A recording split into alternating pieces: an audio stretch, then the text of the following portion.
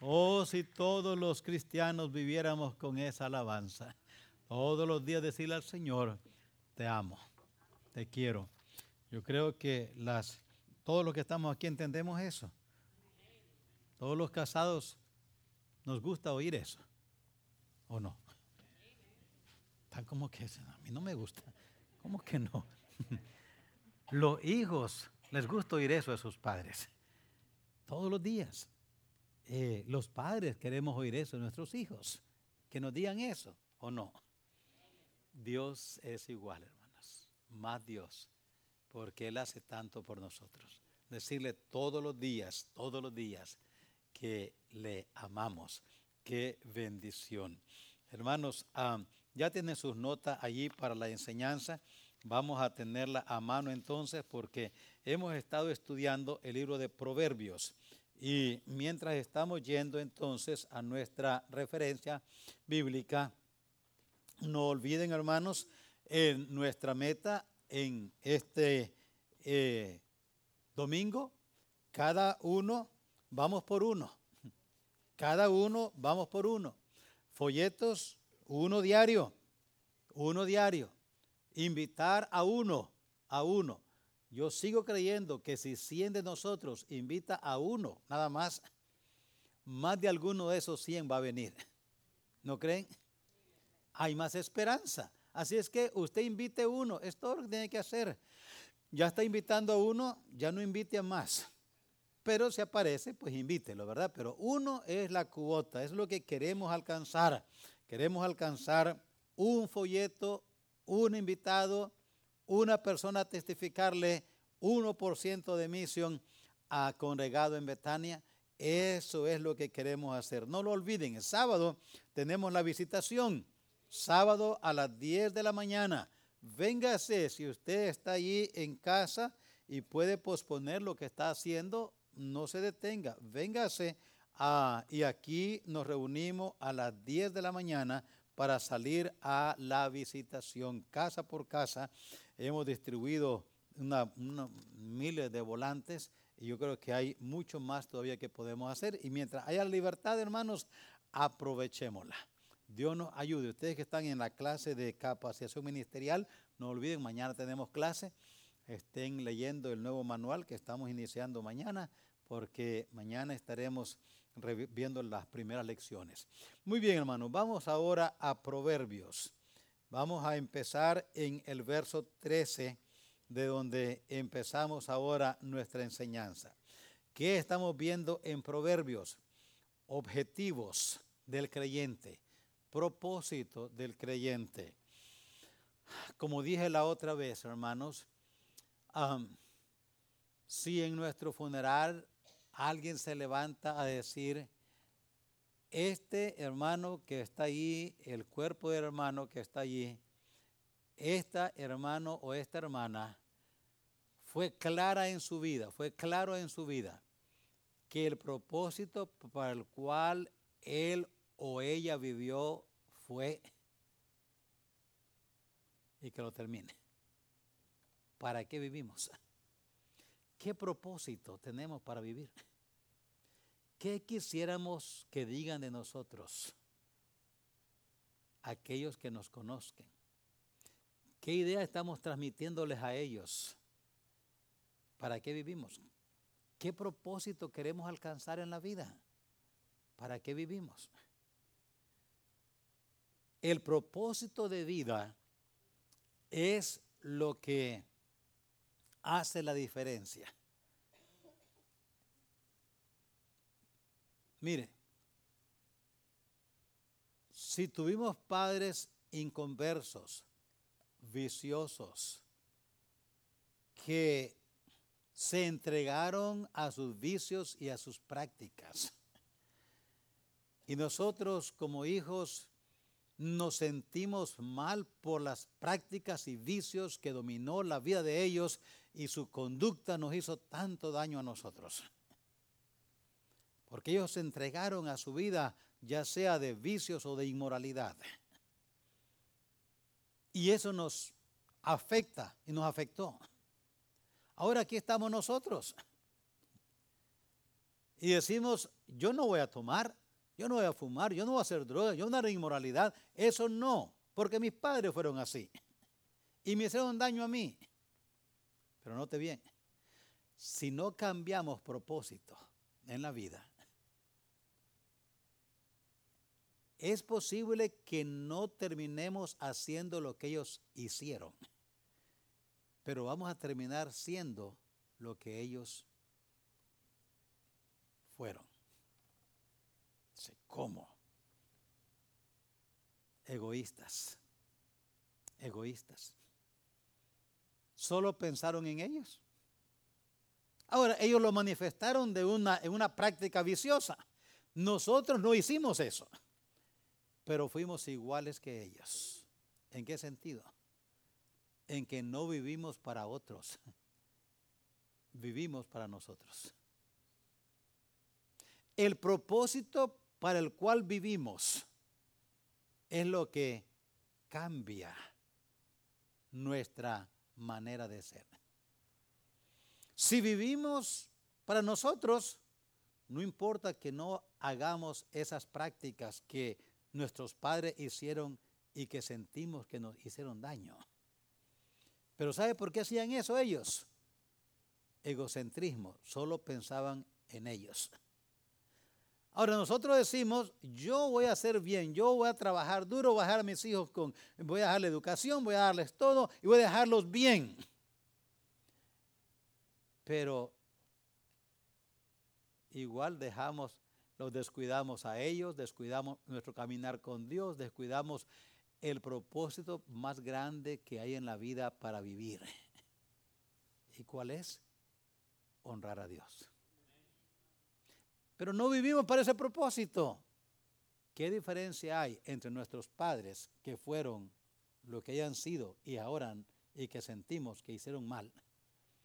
A nosotros, si el mismo propósito nos controla, no más que de diferentes formas. Cambiemos nuestro propósito para el cual vivir y nuestras prácticas van a cambiar. Hemos estado estudiando propósitos, objetivos, ¿para qué vivir? Y estamos en Proverbios 3 todavía y vamos avanzando poco a poco. Hemos visto que un propósito, un objetivo, podemos así decirle, es una cercana relación con Dios.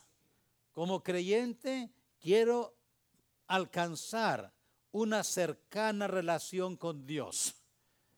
O sea, eso es lo que le llamamos espiritualidad, una creciente relación con Dios, esa es espiritualidad. Cuando crecemos en nuestra relación con Dios, no podemos ser más salvos de lo que ya somos salvos, no podemos ser más salvos de lo que ya somos. Así como no podemos estar más casados de lo que casados estamos, los que estamos casados aquí. ¿Qué puede cambiar?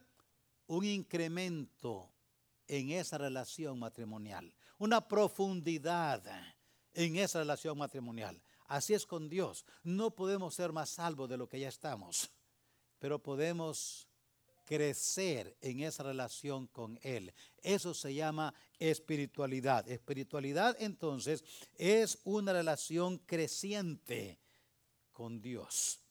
Una cercana relación con Dios.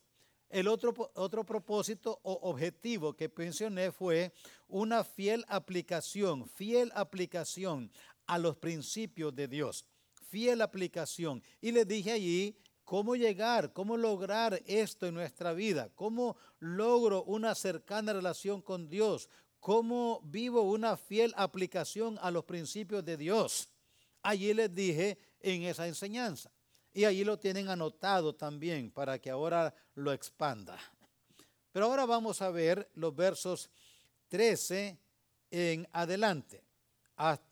Yo creo, hasta el verso 23 o 26. Vamos a llegar ahora. Y aquí está lo que Dios quiere. Otro objetivo más. No solamente una cercana relación con Dios, una fiel aplicación a los principios de Dios, pero también una perspectiva piadosa de la vida. Una perspectiva. Ahora, ¿qué es perspectiva? ¿Qué entendemos por perspectiva? Porque aquí en nuestra frontera nos pasa, como dice la India María, ni de aquí ni de allá. A veces ni entendemos el español bien, tampoco el inglés. Y nos quedamos ahí entonces, ¿qué dijo? Perspectiva es, hermanos, hacer visible nuestra percepción. Percibimos con la mente, pero ponemos en perspectiva es hacer visible y entendible lo que está en nuestra mente. Por ejemplo, el arquitecto tiene una percepción de cómo se miraría esta plaza comercial. Y entonces él la tiene en la mente, pero solamente él la ve, porque es una percepción mental. Entonces le pedimos que nos haga una perspectiva, que nos ponga en perspectiva su percepción. Entonces él agarra un papel y lápiz y empieza a dibujar. Y ahora ya vemos los edificios, los tamaños, las ventanas, las puertas, las escaleras, y ahora los ascensores, las luces, y ahora su percepción se hizo perspectiva. Hace un modelo, y ahora ya vemos el modelo. Ahora ya no solamente vemos el dibujo, vemos las casas ya hechas, los edificios, los carros, el estacionamiento. Esa es una perspectiva. Su percepción nos la puso en perspectiva. ¿Sabe qué es, hermanos? La vida piadosa, la vida de Dios, se percibe por la fe. Se percibe en nuestra alma. Y es nuestra conducta lo que la hace perspectiva, la que la pone en perspectiva. La vida piadosa, la vida de Dios. Por ejemplo, la vida filantrópica. Un filántropo es uno que hace muchos bienes, que vive para hacer bien. Por ejemplo, este personaje que se conoció con el nombre de Madre Teresa. Ella pues hacía obras filantrópicas. Dio todos sus bienes que nos haya sido. Hay personas ricas que dan obras filantrópicas. Y con sus acciones nos ponen en perspectiva lo que es una vida de filantropía. Si nos dicen esa palabra, dice, yo no sé qué es. Pero cuando nos ponen las evidencias, esto es una vida filantrópica. Ahora sí ya lo entiendo. Los cristianos somos llamados por Dios para poner en perspectiva la vida piadosa, la vida divina, la vida de Dios. En perspectiva, para que las personas vean, entiendan con nuestras acciones lo que se percibe con el alma, que es alma, mente, voluntad y emociones. Lo que se percibe con el alma, la vida de Dios, dice el apóstol Pablo, 1 Corintios 3, se entiende, se percibe espiritualmente. Las cosas espirituales se perciben en el alma, en nuestra mente, en nuestra voluntad, en nuestras emociones. Pero ¿cómo hago visible eso que percibo invisible? Por fe. Ese es donde necesitamos vivir una vida que ponga en perspectiva, una perspectiva piadosa de la vida. No vivamos la vida, mire, sabemos esto, por sus frutos, ¿qué dice? Lo conoceréis. Entonces, una persona piadosa muestra en sus acciones lo que es una vida en verdad piadosa. Entonces, esto es lo que dice Proverbios 13, 20. Bienaventurado, Proverbios 3, 13. Bienaventurado el hombre que halla la sabiduría y que obtiene la inteligencia, porque su ganancia es mejor que la ganancia de la plata y sus frutos más que el oro fino. ¿Y cómo ponemos en perspectiva piadosa de la vida? ¿Cómo demostramos como una perspectiva piadosa de la vida?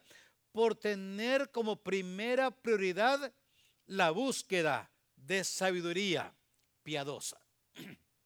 La búsqueda de sabiduría piadosa.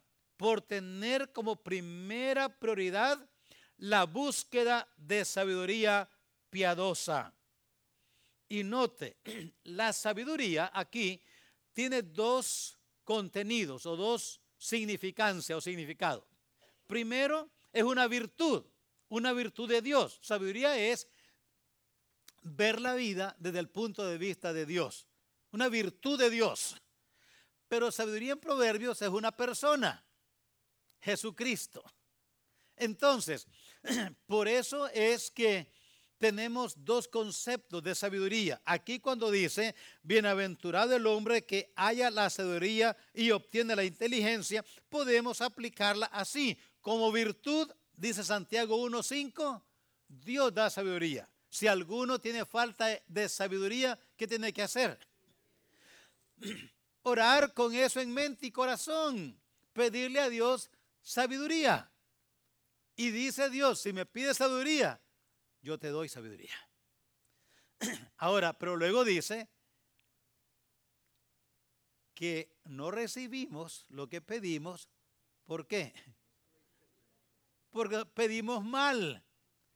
¿Para qué queremos sabiduría? Si tenemos malos motivos, Dios nos satisface malos motivos y Dios conoce los motivos. Entonces, si Él sabe que los motivos por los cuales pedimos aquello no son limpios, no son sanos, no son santos, entonces Él no satisface caprichos o demandas carnales. Pero dice, si pide sabiduría y Dios sabe para qué la pedimos, Dios nos da sabiduría. El maestro que está con una carga quiere dar una clase que edifique a los alumnos, que transmita ese bien, esa vida que la palabra da. Aunque sea de kinder el niño, Dios le va a dar sabiduría a esa persona cómo transmitir esa verdad a esos niños. Sean de segundo grado, sean adolescentes, sean jóvenes, sean adultos, sean damas, sea para cantar, sea para enseñar. Si uno le pide a Dios sabiduría, Él tiene el poder para darnos sabiduría. Él dice, yo te doy sabiduría. Como virtud, dice Dios, pídeme sabiduría, yo te doy. Santiago 1:5.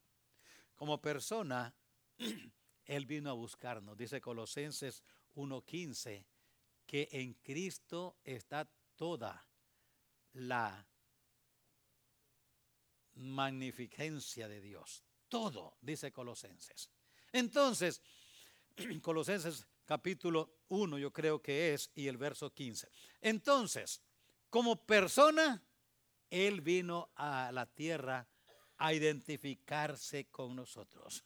Y note cómo dice nuestra porción, el hombre que halla.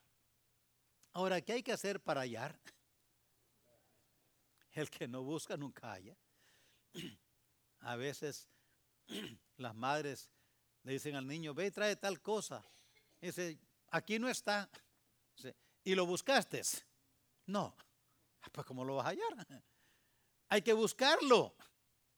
Dice él, el que halla implica que el que la busca. Dice allí, el que halla la sabiduría.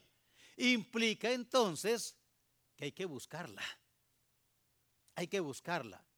Ahora, ¿dónde aprendemos la sabiduría de Dios? Pues en la palabra de Dios. Si le decimos a Dios, Dios, dame sabiduría, dice Dios, pues lee mi libro. Dice, no, yo quiero sabiduría sin leer. Eso dice Dios, yo no lo puedo hacer. Entonces, pero cuando leemos la Biblia, como estamos pidiendo sabiduría y estamos leyendo el libro que tiene la sabiduría de Dios, entonces aprendemos a ser sabios. Pero hay que buscarla. Dice allí el que haya la sabiduría y que obtiene la inteligencia, que es otra referencia a la sabiduría. Entonces hay que buscarla. Hay que buscarla como virtud, hay que buscarla como persona. Nos recibimos, voy a decirlo así, porque Él nos recibe como pecadores y nosotros le recibimos como nuestro Salvador. Así es que como persona, la sabiduría nos recibimos mutuamente. No más que yo recibo un Salvador y Él recibe a un pecador. Y la unión de un Salvador y un pecador, ¿cómo se llama? Cristiano. Ese es un cristiano. Cuando un pecador recibe a Cristo y Cristo recibe al pecador y se unen, esa unión se llama cristiano. Cuando un hombre que nació varón desde concepción y una mujer que fue mujer desde concepción se unen, se llama eso matrimonio. Son un matrimonio, se casaron. Cuando recibimos a Cristo como nuestro Salvador por arrepentimiento y fe, y Él nos recibe a nosotros, nos unimos a Cristo y esa unión se llama cristiano. Hoy le llamamos cristiano a cualquier persona que tiene religión o que no come gente, que no es salvaje, es cristiano. No, esa es nuestra versión de cristianismo. Dios dice que cristianos son nada más las personas que se arrepienten y creen en Él y se entregan a Él. Y Él los recibe como pecadores y nosotros recibimos a Él como nuestro Salvador y llegamos a ser unidos en su cuerpo, que es la iglesia, y ahora somos cristianos. La sabiduría entonces nos enriquece, dice la Escritura, más que la plata. Ahí está. Su ganancia es mejor que la ganancia de plata. Wow. Y la verdad es, hermanos, ¿cuánto hemos recibido los que somos salvos? El hermano decía en su oración, nunca podremos pagar. Y no es así. Nunca podremos pagar. La ganancia es más que y mejor. Es mejor que la ganancia de plata y sus frutos. Entonces hay frutos también. Sus frutos, dice allí, es más que el oro fino. Y el mejor oro, dice, me dijo el hermano Quintanilla, es de 24. Ese es el mejor que hay. Está puro, puro. Puro oro puro. Hermanos, qué motivación. ¿Qué es nuestra responsabilidad aquí? Buscarla. Dice, el que la haya. Entonces, queremos ser cristianos con este objetivo. Vivir o poner la vida cristiana en perspectiva. Una vida piadosa en perspectiva. ¿Cómo lo logramos? Por tener como primera prioridad la búsqueda de sabiduría piadosa. Nuestra responsabilidad es buscarla, entregarnos a Él. Pero también, hermanos, también tenemos el verso 16, 17, 18, por estimar los resultados y beneficios de la sabiduría, por estimar, por estimar los resultados y beneficios de la sabiduría. Hermanos, cuando uno estima algo, ¿cómo lo demuestra? ¿Cómo? Cuidándolo mucho. Qué feo se siente cuando ahí le dan a uno un reloj o un anillo con diamante y de repente, ¿y el anillo? Ah, pues no sé dónde lo dejé, por ahí lo dejé. Oiga, pero si yo te lo regalé, me costó $10,000. pero no lo estimó, lo perdió. Y no recuerdo dónde lo dejaste. No, no. ¿Qué mensaje le estamos dando? Que no lo estimábamos. Nosotros como cristianos, note el verso 16, dice, más preciosa es que las piedras preciosas, el fruto de la sabiduría. Y todo lo que puedes desear no se puede comparar a ella. Todo lo que puedes desear. Hermano, usted y yo tenemos deseos. A veces son buenos deseos, a veces son malos deseos. De los malos ni hablemos, porque ahí no hay nada bueno.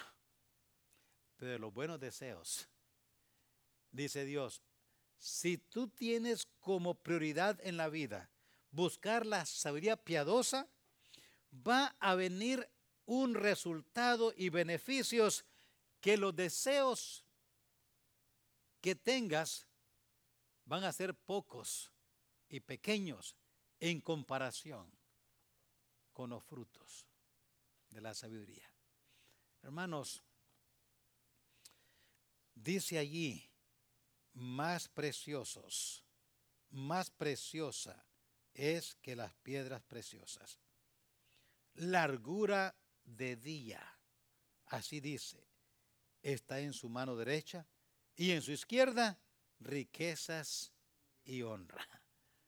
Si es la sabiduría como persona, es Jesucristo. ¿Y cuánto puede Él dar? ¿Cuánto Él no puede hacer?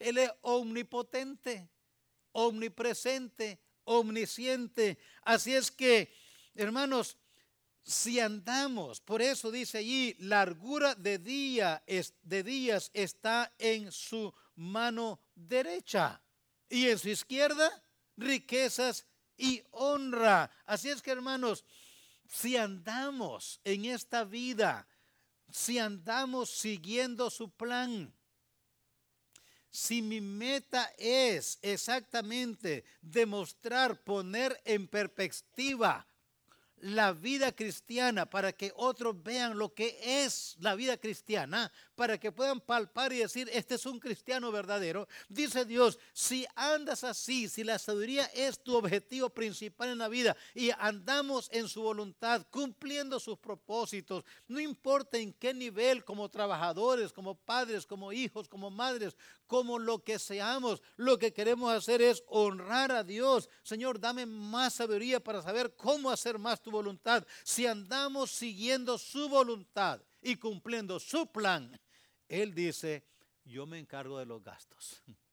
Yo pago tus gastos. Yo cuido de ti. Largura de días está en su mano derecha. Así es que Él se encarga. Pero si no, entonces pues tú pagas. Recuerdan a Jonás, ¿verdad? Él se montó en el barco que iba para Tarsis y él pagó. ¿Y qué? Él pensó que no eran los 20 pesos que valía el ticket. No, pagó mucho más que eso. Porque el pecado así es, siempre nos cobra más de lo que queremos pagar. Siempre es así. Pablo, por lo contrario, lo subieron a un barco que iba a Roma y vinieron tormentas, huracanes.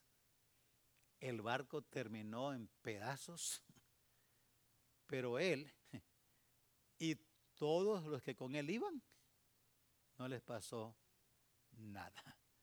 Por eso digo ahora, como dije antes, hermanos, miremos con quién andamos. Si andamos con un Jonás, ya sabes dónde vas a terminar. Mejor andemos con un Pablo, que aunque parezca que la vida ahí con él no es muy fácil, porque andaba de cárcel en cárcel, de chicote en chicote, pero Dios iba con él. Y estaban más seguros allí los que andaban con Pablo que los que andaban con Jonás. Así es que, ¿qué queremos? Dice Dios, yo te ofrezco, en mi mano derecha te ofrezco largura de días. En mi izquierda, riquezas y honra. Así es que no hay pérdida por donde vayamos. Sus caminos son caminos deleitosos, dice el verso 17, deleitosos. Y en todas sus veredas, paz. Así es que deleite y paz. Hace años salió una canción que decía, 3 cosas hay en la vida. Usted no oía eso, ¿verdad? Y decía, salud, dinero y amor. Totalmente equivocados. Aquí dice Dios, yo te doy deleite, y yo te doy paz, y yo te doy riquezas. ¿Y qué más quieres?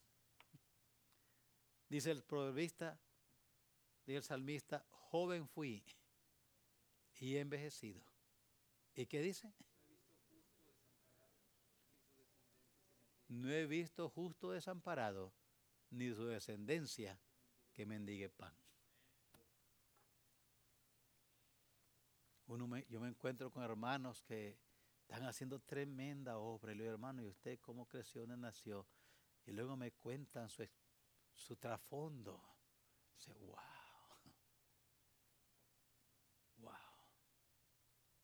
De allí lo sacó Dios.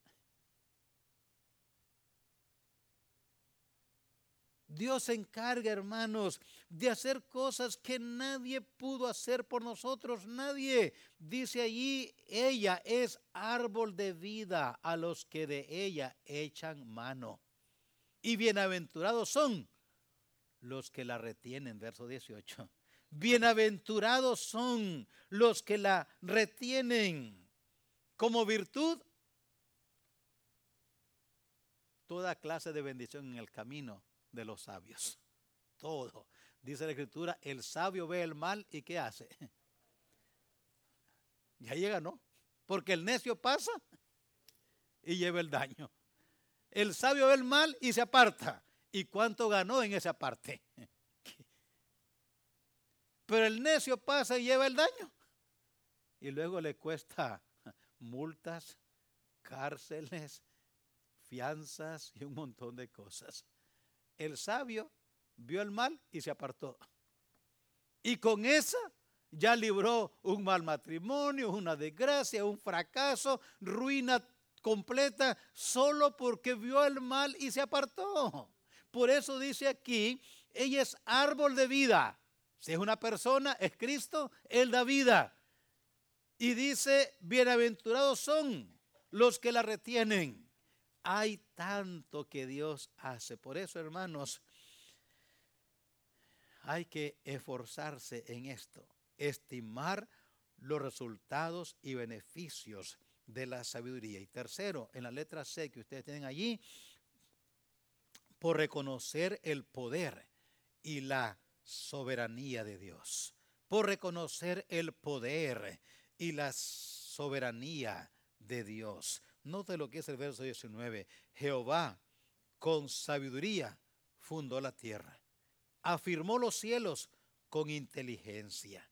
Con su ciencia los abismos fueron divididos y destilan rocío los cielos. Por reconocer el poder y la sabiduría de Dios. Como persona, dice Juan 1, 2 y 3, que el verbo, por él fueron creadas todas las cosas y sin él nada de lo que fue hecho. Nada. Entonces, como sabiduría, él hizo el universo. Como persona, él hizo el universo. Como sabiduría, Dios, dice Pablo, nadie le da a él, nadie le enseña a él. A Dios nadie le enseña, porque él sabe todo. Así que con sabiduría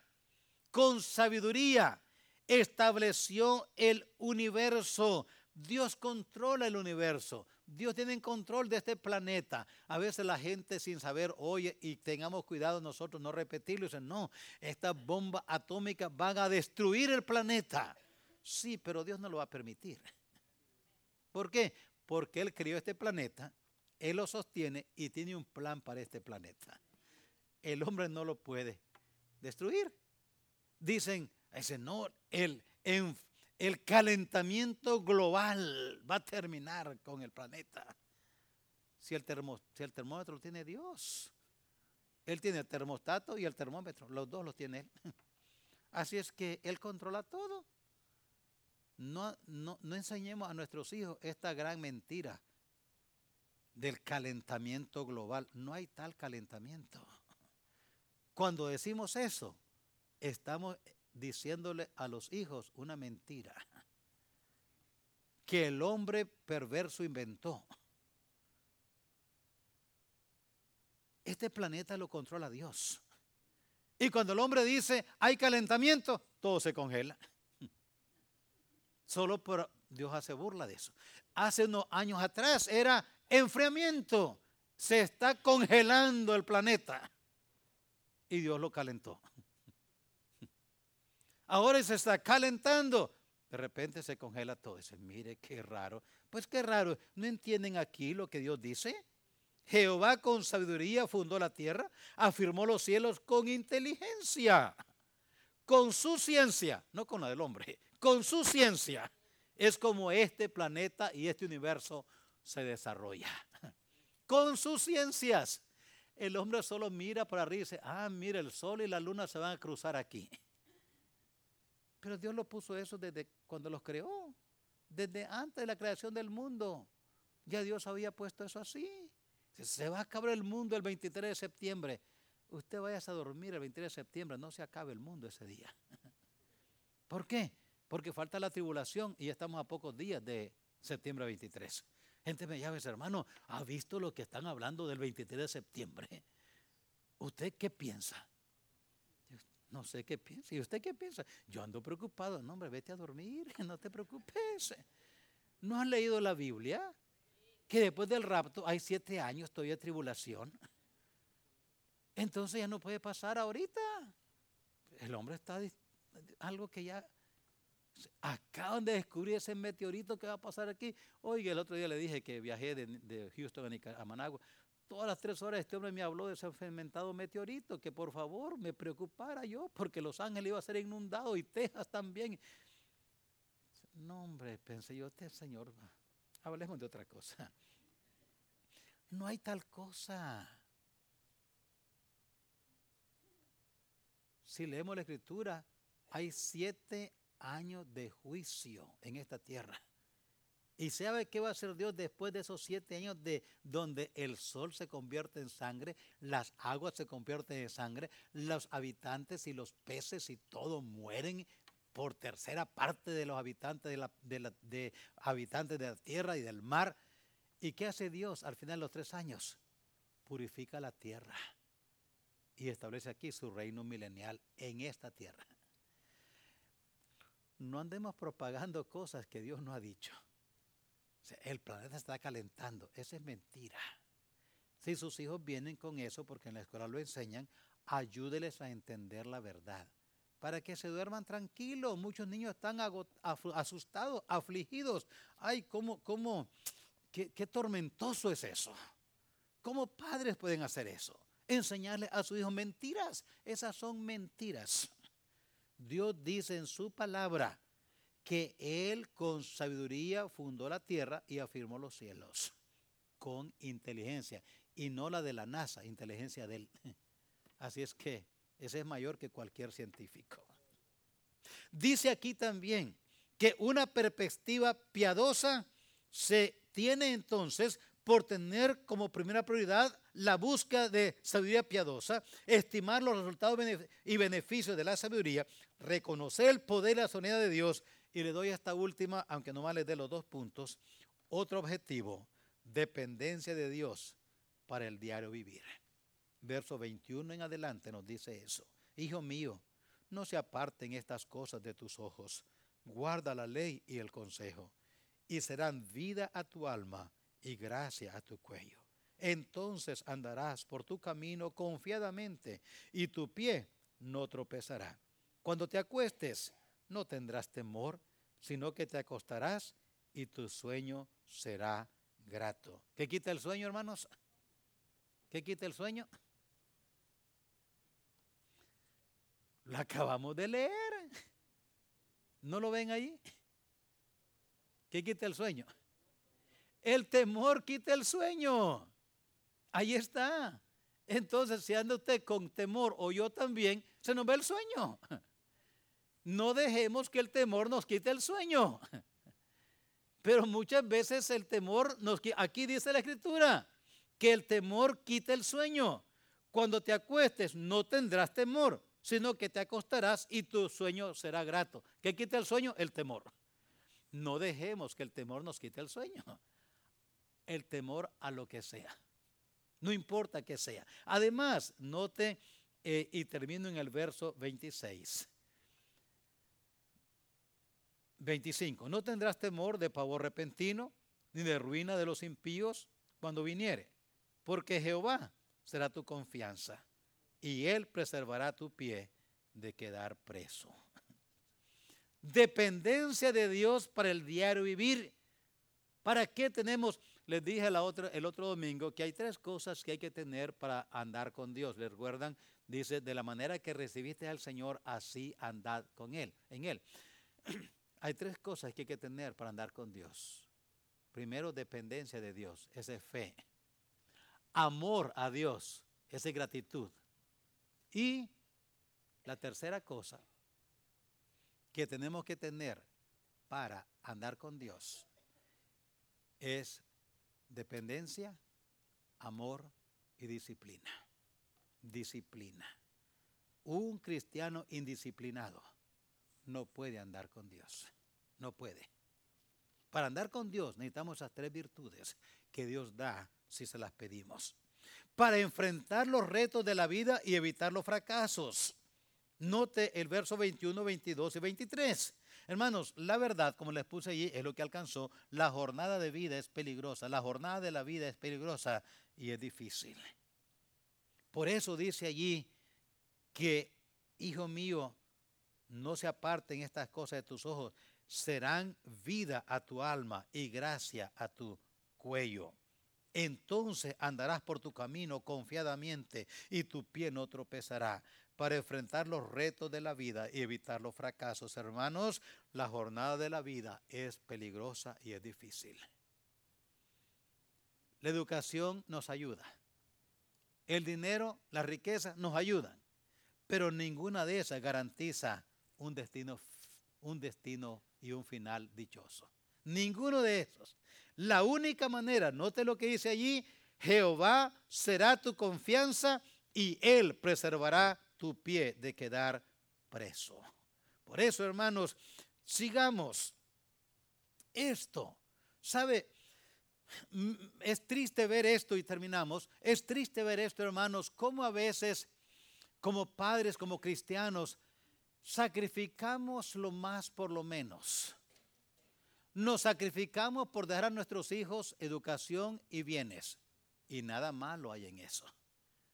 Pero ¿qué hacemos muchas veces? Les privamos a ellos de conocer la palabra, de crecer en un ambiente piadoso, en un hogar piadoso. No leemos la Biblia con ellos en casa, no oramos con ellos juntos, no les enseñamos los preceptos bíblicos. ¿Por qué?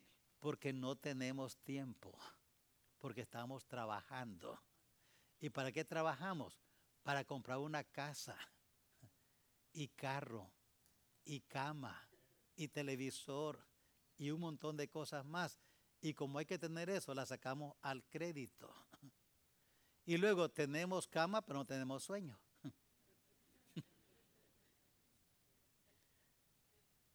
Nuestros hijos andan vestidos y divirtiéndose. Y están educados y tienen carro.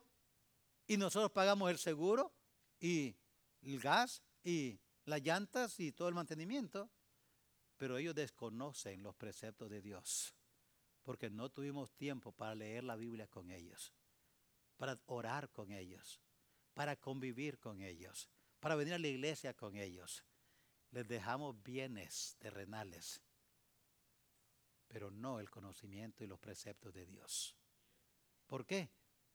Porque estamos ocupados y gastamos en otras cosas, pero no en las que trae en lo que Dios va a proveer sabiduría para ellos. Por eso, hermanos, no invertamos el orden, no invirtamos el plan, porque el orden de Dios es más seguro. Pongamos atención a lo que Dios dice. Note lo que dice el verso 21. Hijo mío, no se aparten estas cosas de tus ojos, porque estas cosas te van a dar eso. 22, 23. Y la última, dependencia de Dios para el diario vivir, para protección de los peligros externos. Ya leí el verso 24. Cuando te acuestes, no tendrás temor. A veces, hermanos, y qué bueno, no estoy diciendo que no enllavemos la casa, enllavémosla. Tenemos alarmas, tenemos perros, tenemos pistolas, tenemos cercas, tenemos todo. Pero, hermanos, ni candados, ni puertas, ni perros, ni alarmas, ni nada. La seguridad viene de Dios. Enllavemos la puerta, tengamos alarma, tengamos perros, tengamos todo lo que querramos. Pero al final de todo, enseñemos a nuestros hijos que la seguridad en esta vida viene de Dios. El que habita al abrigo del Altísimo morará bajo la sombra del Omnipotente.